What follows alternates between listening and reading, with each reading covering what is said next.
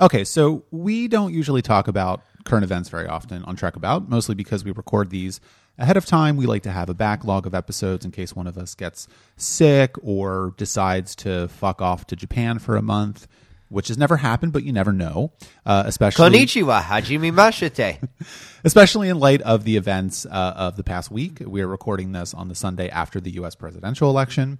And we just wanted to start off with the top of the show by saying, fuck Trump. Yeah. I was thinking about a couple weeks ago, we mentioned something like, oh, we're doing this ahead of time, so who knows what will happen after November 8th, figuring that our country wouldn't reveal itself into this ugly, horrible form. And frankly, I don't know what's going to be different between us recording this right now and when this is going to be released. Like, fuck, it's going to be a heavy time. It's very possible that Harry Reid might be in prison. It's very possible that Hillary Clinton might be dead. We don't know what's going to happen. We're not saying that we're going to kill Hillary Clinton, just to make that clear.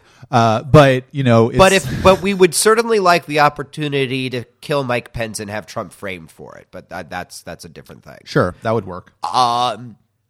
There is that saying: "You're having a bad day, watch Star Trek. You're having a good day, watch Star Trek." And it was very hard for me to watch Star Trek this week because it was upsetting me to watch the Federation in the throes of an enemy who is just everything antithetical to it. Although it did help me and take me out to the Holosuite, which I think was one of the good episodes to watch this week because it's very lighthearted and fun. And also the after image was more character based, so it's true we weren't really dealing with the war so much. But I will say that when they're all lined up and the Federation anthem is playing, I was about to ask, is that the first time we've heard it? I think so. Yeah, yeah. But yeah, we just wanted to start out by saying that, acknowledging the fact that everyone is very depressed. If you're not very depressed about Trump's win, please stop listening to this podcast. We don't want you as a listener. Unless they're not depressed because they're like, we have this great plan to kill Mike Pence and frame Trump for it, and we at Trek About are willing to help. I just want to take this opportunity to say that there is no quarter with authoritarianism. If you supported Trump, if you voted for him, I don't think we have anybody that did. Maybe DJ Skinso's move. Not even he said he wasn't doing it. I almost feel the need to apologize for suggesting that he would. I think so too. But if that is the case, please stop listening to this podcast because we do not want you as a listener. The time is not to normalize Trump. Again, we don't know what's going to happen between now and when you're listening to this, which theoretically is at the end of December.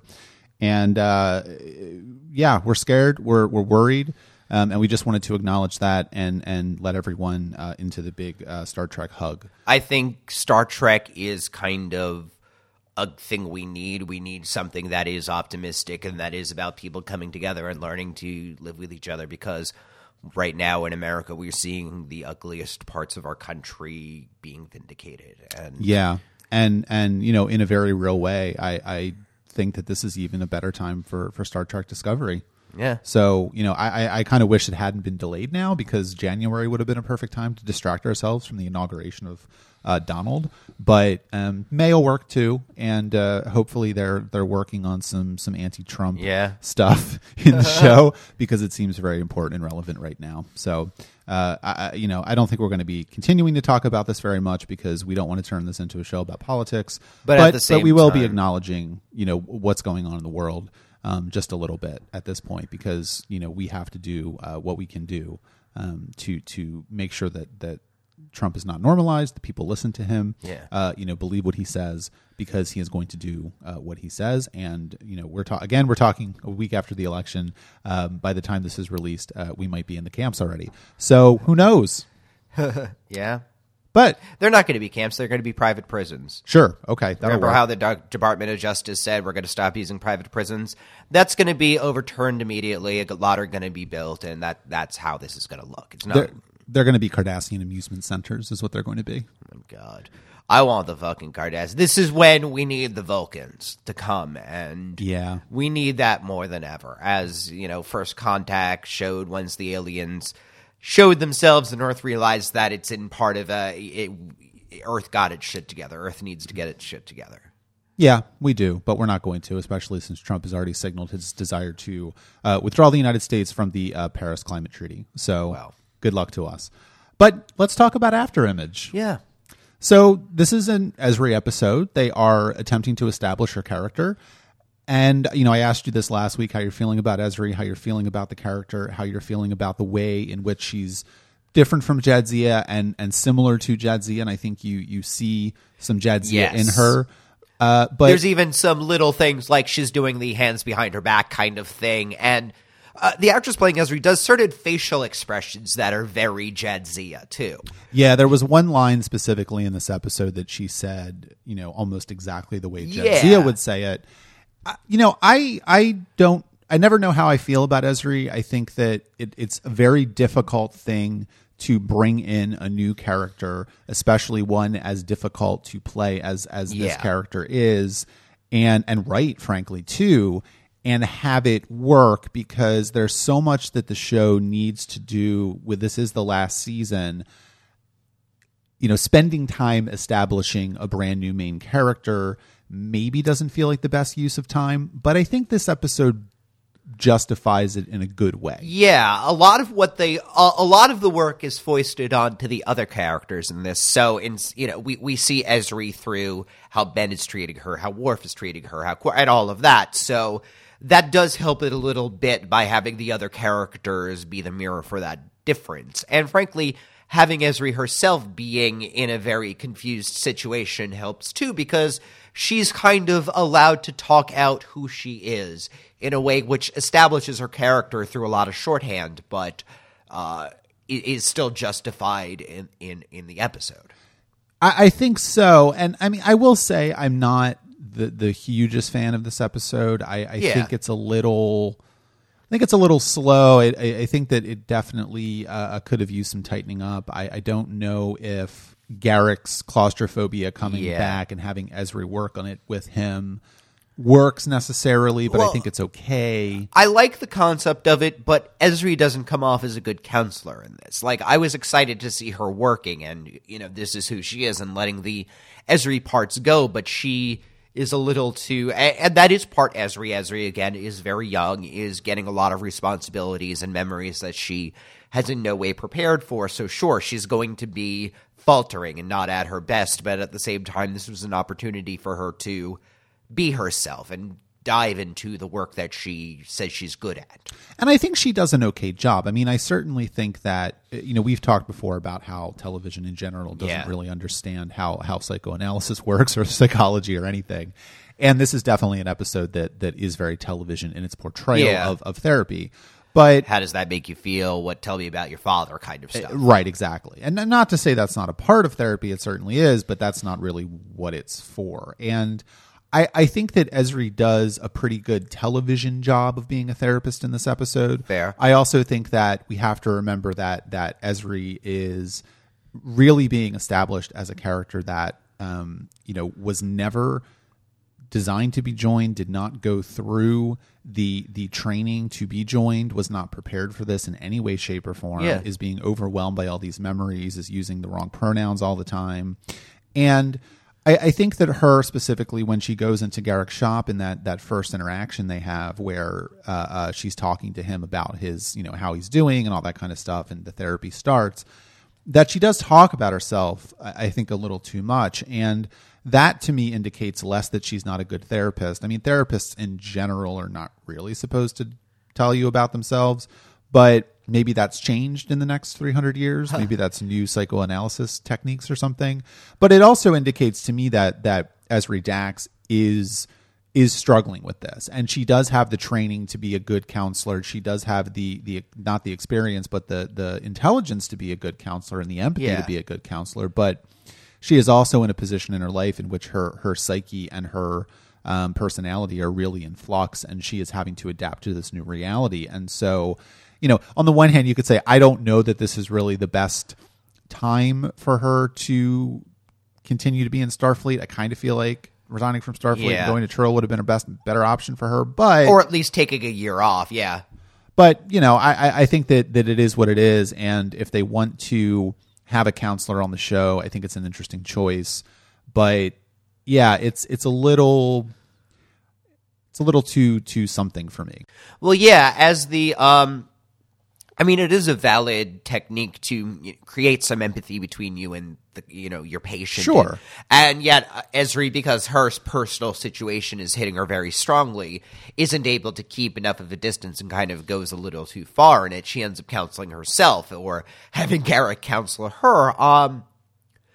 And she also does, they talk about how she has, 6 months left to her program to become a full counselor. And, Ben says a couple times, what are you going to learn in a couple months that you haven't learned in 300 years? Which, to one degree, is fair because there are, that's the entire point of being a joined Trill, that Right. you have all of these several hundred years and several lifetimes of experience to draw from. At the same time, the Ezri part of Ezri Dax is not fully there, is not fully mature there, and it, has a little too much power in her memories to handle that. And yet, I do think this is going with, remember O'Brien's, I learned to be an engineer because I had 10 minutes to reprogram a transporter and I just figured it out. So there is a bit of let him dive in the deep end. So Ezri is kind of diving in the deep end. Yeah, I think so. And I think the way that I interpret that 6 months to be a full-fledged counselor is less that she hasn't done the actual studying and work and training, but that 6 months was maybe her residency. And, because therapists do go through programs where they actually have counseling sessions with people that are in controlled environments. They're being observed. Yeah. And so that's really about learning how to do that. I think that's really where she's coming, where Cisco specifically is coming at this from, where that experiential stuff about really learning to have empathy and things like that, she already kind of has because she has all these lifetimes. Yeah. Is that true or not? I don't know, but yeah, it's almost in a way. It's like I already have work experience, but I don't have the degree. In a way, that's fair. Yeah, I think so. And at the end of the episode, she gets promoted to lieutenant for various reasons that I don't really understand. I guess it's a nice moment, but yeah, I don't know. And I think that going forward, I guess I want to ask you this question: is how are you feeling about Ezri Dax? I know it's still early, and we're not going to know her for anywhere nearly as long as we do Jadzia, but do you like the choice of this character specifically for the replacement of Jadzia? Well, yeah, again, because it allows the Dax character to be in Ben's life in 3 very different stages of life, and in a way going backwards from mentor to equal to mentee. And I like that we have the Freshmaker. Yes, I love those. All of the characters that we have on Deep Space Nine are experts in their field, have been working on the station for about 6-7 years at this point, are very well ingrained, are their own family, and to have an outsider in every way, and to see the way that they all treat her and the way that an outsider, but not an outsider. Yeah, exactly. Well, she is a Federation, but she's also she's Dax too. That's what I mean. Like she does have that knowledge and experience and that sort of like memories. Well, yeah, and one of the things I find interesting again is the way the different characters are able to understand Trillness, for example. Again, Ben, this is the 3rd time he's known a version of Dax. Same with Jake. He's comfortable with this. Yeah, it's not even a difference for them. Quark is certainly backing it to her a little bit, but also, for him, as he says, this is the next best thing to Jadzia. It is still Dax, and Ezri's pretty cute. So as far as Quark is concerned, that's all he needs to deal with. And then you have characters like Worf, who are completely unable to wrap their head around this, even though, certainly Jadzia had many conversations with Worf about how Trill works, what Trill culture is. We were talking last week about Sto-vo-kor and whether or not, Jadzia went to Sto-vo-kor. What happened to Jadzia Dax?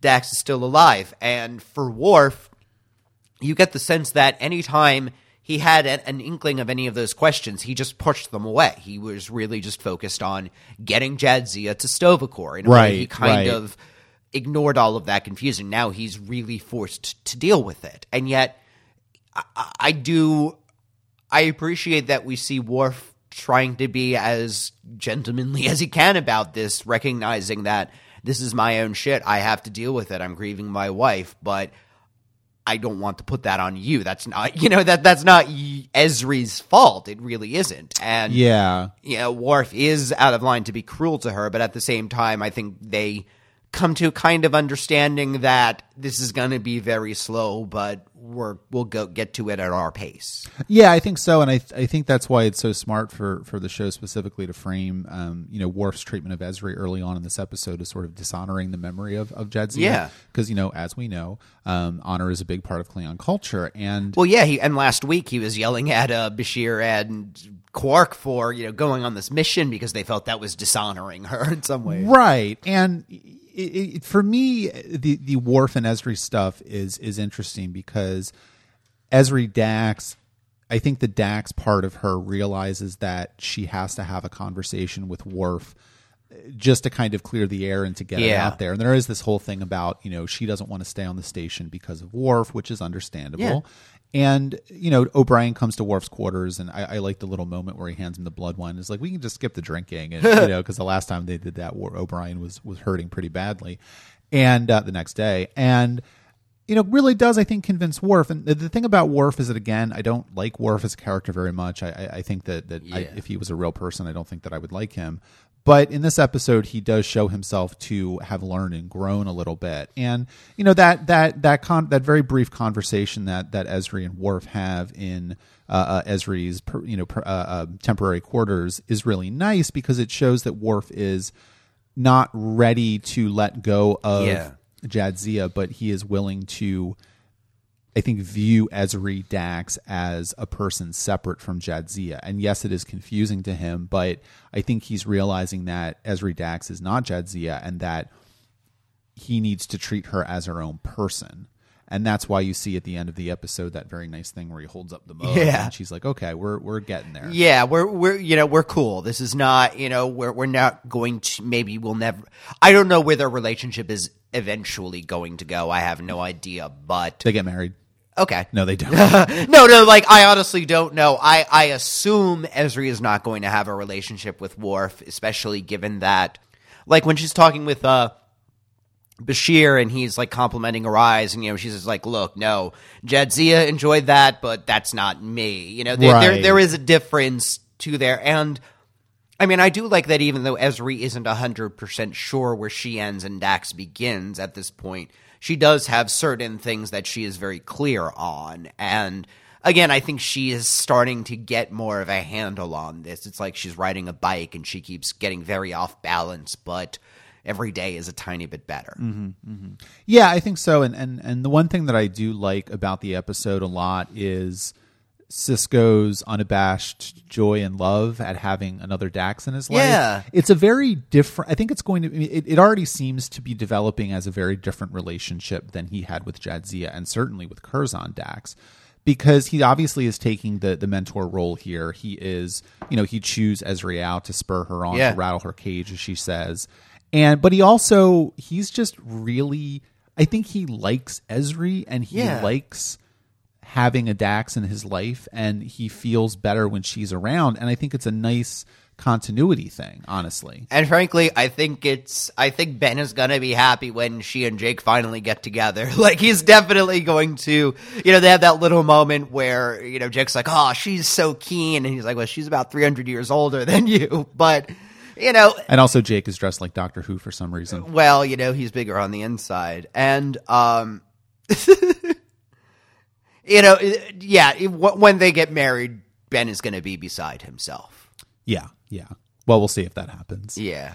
But we haven't really talked about, I guess, what the episode's kind of about, which is this whole Garak thing. We haven't actually had a specifically Garak episode in a while, and this isn't totally a Garak episode, of course, because Garak's claustrophobia is important to the episode. Yeah. It's important to the war effort, but it's also a vehicle for kind of more establishing this character of Ezri that we've already talked about. So, I don't know. How are you feeling about where Garak is? I mean, again, it's not the most interesting plot Garak's been in. He is kind of his plot is a tool for Ezri's plot in a lot of ways, but it does put we really haven't thought about what Garak thinks about working for the Federation, have we? I mean, Garak knows that, wherever Ben and everybody is where he belongs. Deep Space Nine may not be home, but it is the closest thing that he has to one.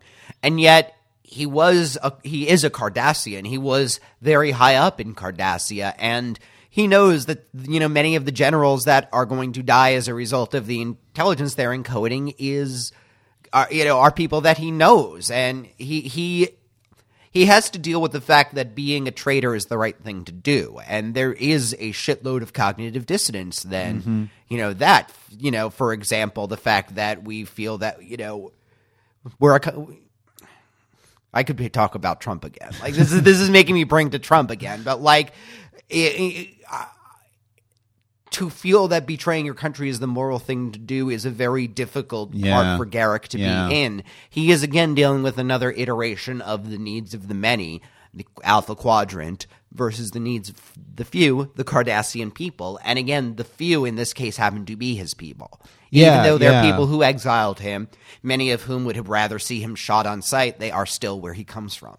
Yeah, true. And I think that the episode actually is really smart and looks at this very boldly because, Ezri says, well, you're going to be saving a lot of Cardassian lives. And Garak says, no, I'm not. I'm going to be saving, Vulcan lives and human lives and Klingon lives and Romulan lives. But, I'm not going to be saving Cardassian lives because the Dominion is going to make my people fight to the bitter end. And that is the stark reality of the situation. I think that is really where his panic is coming from, and his claustrophobic attacks are really coming from. And if you look at it and you say, I don't know a lot about claustrophobia, but it is some sort of existential psychic problem with being in closed spaces, and so. But he's feeling the weight of all of that, stress and guilt on him, which is causing him to it seems to me, causing him to exhibit these claustrophobic, outbreaks. Yeah, he's getting panic attacks, basically. Yeah, exactly. For Garak for Cardassia, basically signed for Garak. I almost thinks that Cardassia signed its own death warrant the second that it invited the Dominion in. Now it's really just about finding the best and most dignified way for Cardassia to go. There is no good end. If Cardassia wins the war, it's still under Dominion control. Yeah. And because the Dominion is not going to give up Cardassia. Yeah. And I think that, we haven't seen Cardassia this week, but I think they realize that they are now intertwined with the Dominion. Yeah. And there's no getting out of it unless they really lose the war and drive the Dominion back to the Gamma Quadrant or something like that. Which, will that happen? We'll just have to find out. But Cardassia is going to have to make some very secret alliances with the Federation in order to push the Dominion out, and then I mean the amount that it takes for them to extricate the all of the Trump voters from Cardassia is going to be extreme. Yeah. And I think the last thing to talk about before we move on to Take Me Out to the Holosuite is the one thing that really does rub me the wrong way with this episode, and I think I'm a little worried about how they're developing Ezri and Bashir because. And they're really, really retconning the Jadzia and Bashir thing pretty hard. Where she's like, it could have been you. If it said, it would have been. She says it would have been you if Worf hadn't come along. And there were like 4 years before Worf came along. I know, that's the thing, and that's what really bothers me about it is that the show did a really good job of showing that Jadzia was flattered but disinterested and amused by Bashir's attentions. Remember Jadzia early on in the show in the first and second seasons especially was very aloof, and she really was not interested in Bashir at all, and Bashir was young and he was green and he was insistent on this and realized that it wasn't going to happen, and they developed a nice friendship. And to take it back to Jadzia secretly thinking or harboring some sort of romantic feelings for Bashir and just like It goes into all that stuff about, men wearing women down and, it's just, I don't like it. And I wish the show just hadn't done it. No, I agree with you. That's, and I think it cheapens the friendship that Jadzia Dax and Bashir developed, really. Yeah, especially, there are so many moments where Bashir talks about his friendship with Jadzia as kind of the better part of things. And this denies that. Yeah. And this cheapens her relationship with Worf, and this cheapens everything. I'm fine that Quark thinks that this is his opportunity to have another chance because it's Quark, but I don't know. I like I said, I hope Ezri ends up with Jake and not Bashir because Doctor Who, you mean? All right. Well, I think that's it for this episode. Let's move on to Take Me Out to the Holosuite. I liked Take Me Out to the Holosuite because it was a very nice light comedy episode that, again, this week we kind of needed, but it was a very funny episode. Yeah, it is very funny. I think it's actually one of the rare times that Star Trek in general does a comedy episode that's actually legitimately funny. I mean, I laughed out loud at the Scotch gum. Yeah. Like stuff like that. I like the fact, I always like it when these characters are dealing with sort of 20th, 21st century stuff that has obviously gone out of fashion. Like nobody chews gum in the 24th century, stuff like that. But nobody plays baseball, so nobody knows what the fuck they're doing. And half the characters aren't even from Earth, so this really more than half, I think. Yeah, that was the nice thing at the end of the episode when they're all needling Solak, and they're like, "Oh, I can't even tell who a human is. Did I forget to wear my spots this morning?" And you've got Kira and Quark and Rom and Lita and Worf. Nog. There's a lot of non-humans there. I think the majority non-humans, but. Yeah, I mean, the one thing I want to talk about because I don't know that there's like a lot to actually talk about with the episode, of course, because most of it is just a baseball game, which is very nice, and Odo gets a chance to shine. It's Star Trek does Bad News Bears. It's everybody gets to ham it up. Again, this is one of those where Renee Auberjonois had a hell of a fun time doing this episode. But I kind of want to talk about the establishment of this Captain Solak character, and specifically about the fact that he's an asshole. Yeah.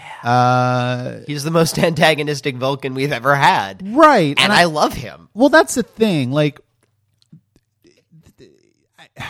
I don't want to go too far down a road of talking about what Enterprise specifically does with Vulcans, but this is kind of the start of like Vulcans as like aloof assholes, and I'm never sure how I feel about it. I think that it works for this one character. Yes. The speech that he gives, that Sisko gives to Cassidy Yates about why exactly Solak has it in for Sisko makes complete sense. I think it totally makes sense that we could have a Vulcan that is frankly being illogical. I mean, this is a crazy Vulcan. This is I scratch that from the record. This is a very unusual Vulcan. He is somebody who isn't. I mean, we see outliers in every species, and this is an outlier for Vulcans. We haven't seen too many Vulcans like this guy, and so we haven't seen too many Vulcans. Period. Yeah, but the few we've seen, number one, have been an older generation, have been Spock and Sarek, and we've also seen Savick and people like that who are very different from this. But you can see a very weirdly obsessive Vulcan who, I mean, he's extremely emotional. The thing about Vulcans, as we've always said, is not that they have no emotions, it's that they express their emotions very differently. Right. This one, they're very controlled. I mean, I love how when he's watching practice, you see him smirking, which is, you could tell the actor does a great job because that's the Vulcan equivalent of, doubled over laughing, when he is acting so arrogant. That's him screaming and yelling, and he does. The other characters do kind of see him as being very irrational. Again, this is the equivalent of somebody just blowing up and being very loud and screaming everywhere. Yeah, it's true. And I mean, to be clear, it is very irrational for him to carry on this feud for so many years. I mean, Sisko's been out of the academy for what, like 20 years at this point? Yes. And so, you look at this and you say the man he says he's written like 10 papers on this, and he starts out each paper with this thing about the wrestling match. And yeah, even Sisko says, like, if it had ended there, like, whatever, it would have been, every junior officer needs a humbling. That was my humbling, And then he wrote 5 papers. Okay, whatever. And then, Right, because I think that the nice thing, I mean, you kind of intimated about this, but it is nice that Deep Space Nine is continuing the tradition of, expanding out the alien races and really cementing them as very different from, they can have characters, they can have people that are not the sort of like stereotypical Klingon or the stereotypical Cardassian or whatever, and they're continuing that. I mean, like I said again, we have not seen significant amount of Vulcans in a long time. TNG specifically really stayed away from them for the most part because they wanted to differentiate themselves from the original series and Spock. And of course, Spock is one of the best characters in all of Star Trek, perhaps the best character in all of Star Trek, and he's known by people that know nothing about Star Trek to this day. And again, Deep Space Nine also really stays away from Vulcans. We have a main cast member in Voyager who's a Vulcan at this point, so perhaps the show felt like it was time to bring a Vulcan into it. Yeah. But I like the fact that, again, they're doing something different with the Vulcans and allowing a Vulcan to be illogical, allowing a Vulcan to hold a grudge. And, it certainly is outside of the expected range of behavior that we have come to know from Vulcans. But at the same time, I think it makes sense because, of course, there's going to be Vulcans that hold grudges. Yeah, of course there are going to be plenty of... We saw Spock feel that he was slightly superior for his ability to control his emotions. And we can see, in TNG, that was funny. That was kind of one of the running jokes. That was a way that he needled Bones, and which was also... In TOS, you mean? Yeah. Oh, yeah, sorry. Which was his way of showing affection for Bones in many ways. Yeah. Here we see Seven. I mean, maybe Solak is majorly having a crush on Ben. And this is just the weird way he's managed to manifest it. And it's strange to me that Solak is the captain of a ship that's entirely Vulcans. Yeah. That's something that has been established in Star Trek for a long time, all the way back in the original series. Yeah. And so I understand why they're continuing that, but it does seem a little weird to me that that Starfleet does allow ships to be staffed entirely by one species. No, it does seem like an outdated in a way concept, or one which. And also, why is it a ship that has a human name? That seems weird to me too. But anyway, yeah, I know. Again, maybe he was the second mate of a human captain, and then eventually started staffing it with his own people. Who knows? But that also makes me wonder if his ship is really that at the forefront. I mean, maybe this is just, maybe Vulcan does have a tradition of there's one or two ships that are all Vulcan, and just that's what they do, and the Federation just accepts that. But again, in light of where the Federation has gone in the past couple hundred years, it's it's a little outdated. Not. I guess the Vulcans can do whatever they want because they're one of the founding members of the Federation. Yeah, and also the Andorians and Tellarites are MIA. So yeah, no one really cares about them, do they? It's sad. They're an Enterprise. Oh, good. Yeah, they do some stuff with them. They bring them back. They have to because it's a prequel. It's back in the day. Back in the day, yes, back in the day of 2151. But I think that the baseball game to me is interesting, of course, because that takes up the bulk of the episode, and it's very fun to watch. It's very fun to watch these characters in a fish out of water setting. Yeah. Like you said, it's basically DS9 doing Bad News Bears. From the very beginning that there's no way they're going to win this. None of them have played baseball before except for Jake, Cassidy, and Ben. Ben's not even playing. He's the coach. And the Vulcans, obviously, Solak has convinced all the Vulcans to play baseball for some reason, I guess because he knows that Ben Sisko likes it and he's had this plan in motion for years. So that all of his players have been practicing and playing baseball for much longer than, Kira and Worf and Nog and Rom and all those characters. Oh no, he waited until they could beat every single simulation to even think about going to DS9. Yeah, absolutely. And I like the fact that the show really does make it a blowout. They kind of get better towards the end. The last shot they show of the scoreboard, the last two innings, the Logicians, which is a great name, yeah. Scored no runs in the last two innings. So it seems like they were getting better at playing these people, but. They also get their one run, and that's a big deal, and everyone's happy because it's Rom, and it's a nice big moment for him. And I think they don't even care that he got a run. They care that he just bunted the ball. Like if no one got a run from that, they would be just as. But that's kind of the episode's point, that a being of pure logic can only take victory as who has the highest score. Beings of emotion, like all the humanoids that all of the Niners. Number one, they can be swayed by a cheering crowd to do better. They can take just a moral victory of one person to be, that means that we won. We don't really care about the score. What matters is that all of us manage to have fun and enjoy ourselves together, come together as a team, as a family, that we all can go together to Quarks to celebrate. At the end, that's really, and that's the thing that Solak just can't get his head around. Because Right. that is completely illogical, but it doesn't matter. Right. And I think that's the thing too about it, is that really what it comes down to is the fact that, they lose the game. That's very clear.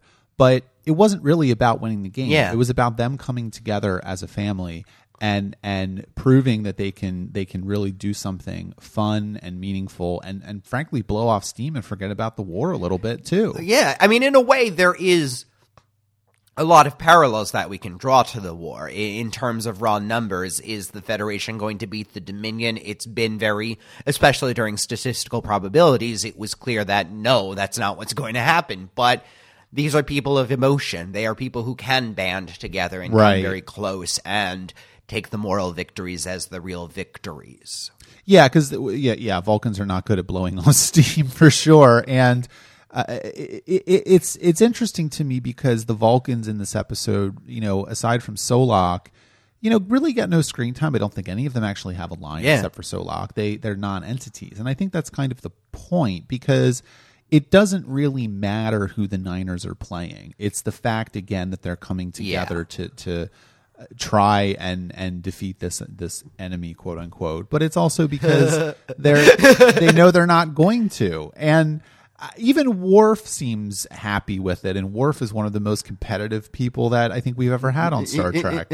Well, because they realize that in a way, by being able to come together, they unmask Solak for the petty person that he really is. I mean, when Sisko's telling Cassidy, don't tell anybody about this, they're not going to understand. And she, they do the Gilligan cut to, all right, I'm supposed to keep the secret, but everybody does completely understand. And they do want, that does strengthen their resolve to do well for Ben as a way to kind of boost him up. This is his game. This is one of the things which Ben has been very identified. Remember, the presence of his baseball shows whether or not he's going to be in a place or not, wherever he considers home. Yeah, and, yeah. It's not incidental that this ends with another signed baseball, but one signed by the team.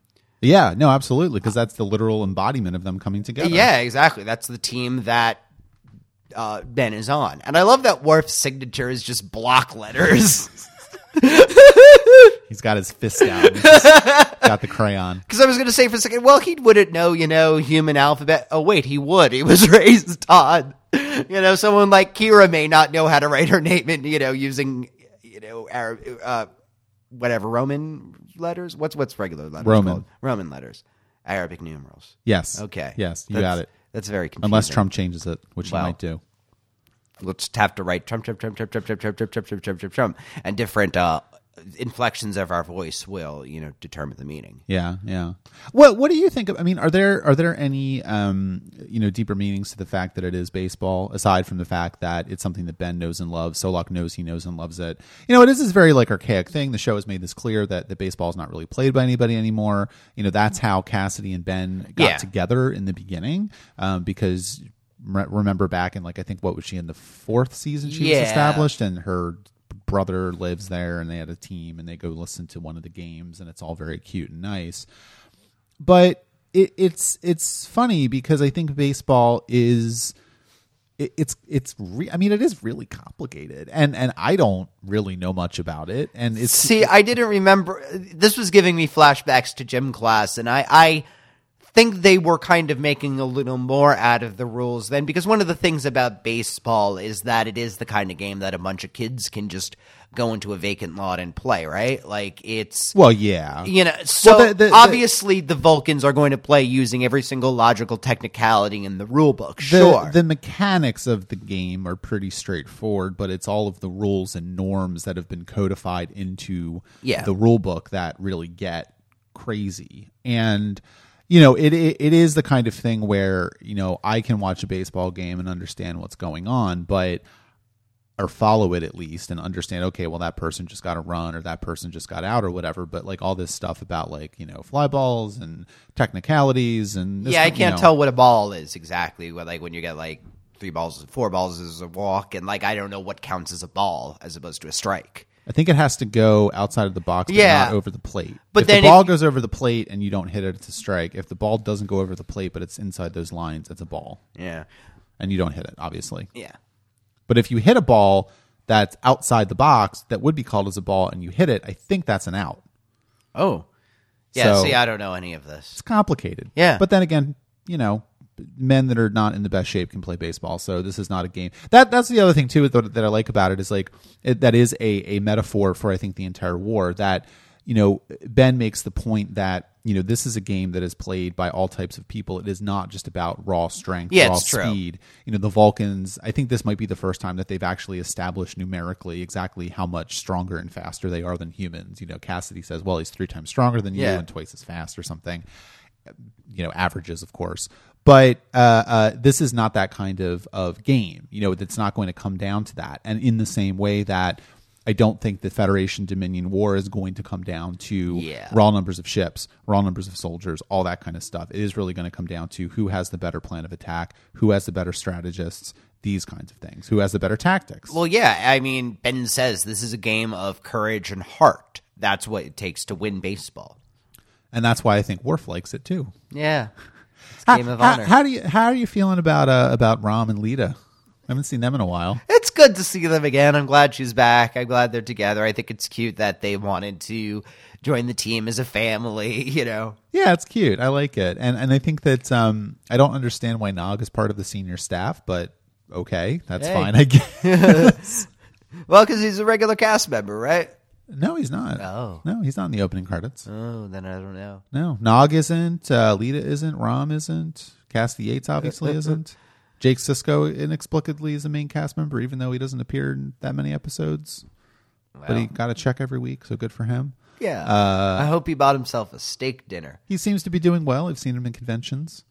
Sirik Lofton. So Good. He's, I think, my age or a little bit older.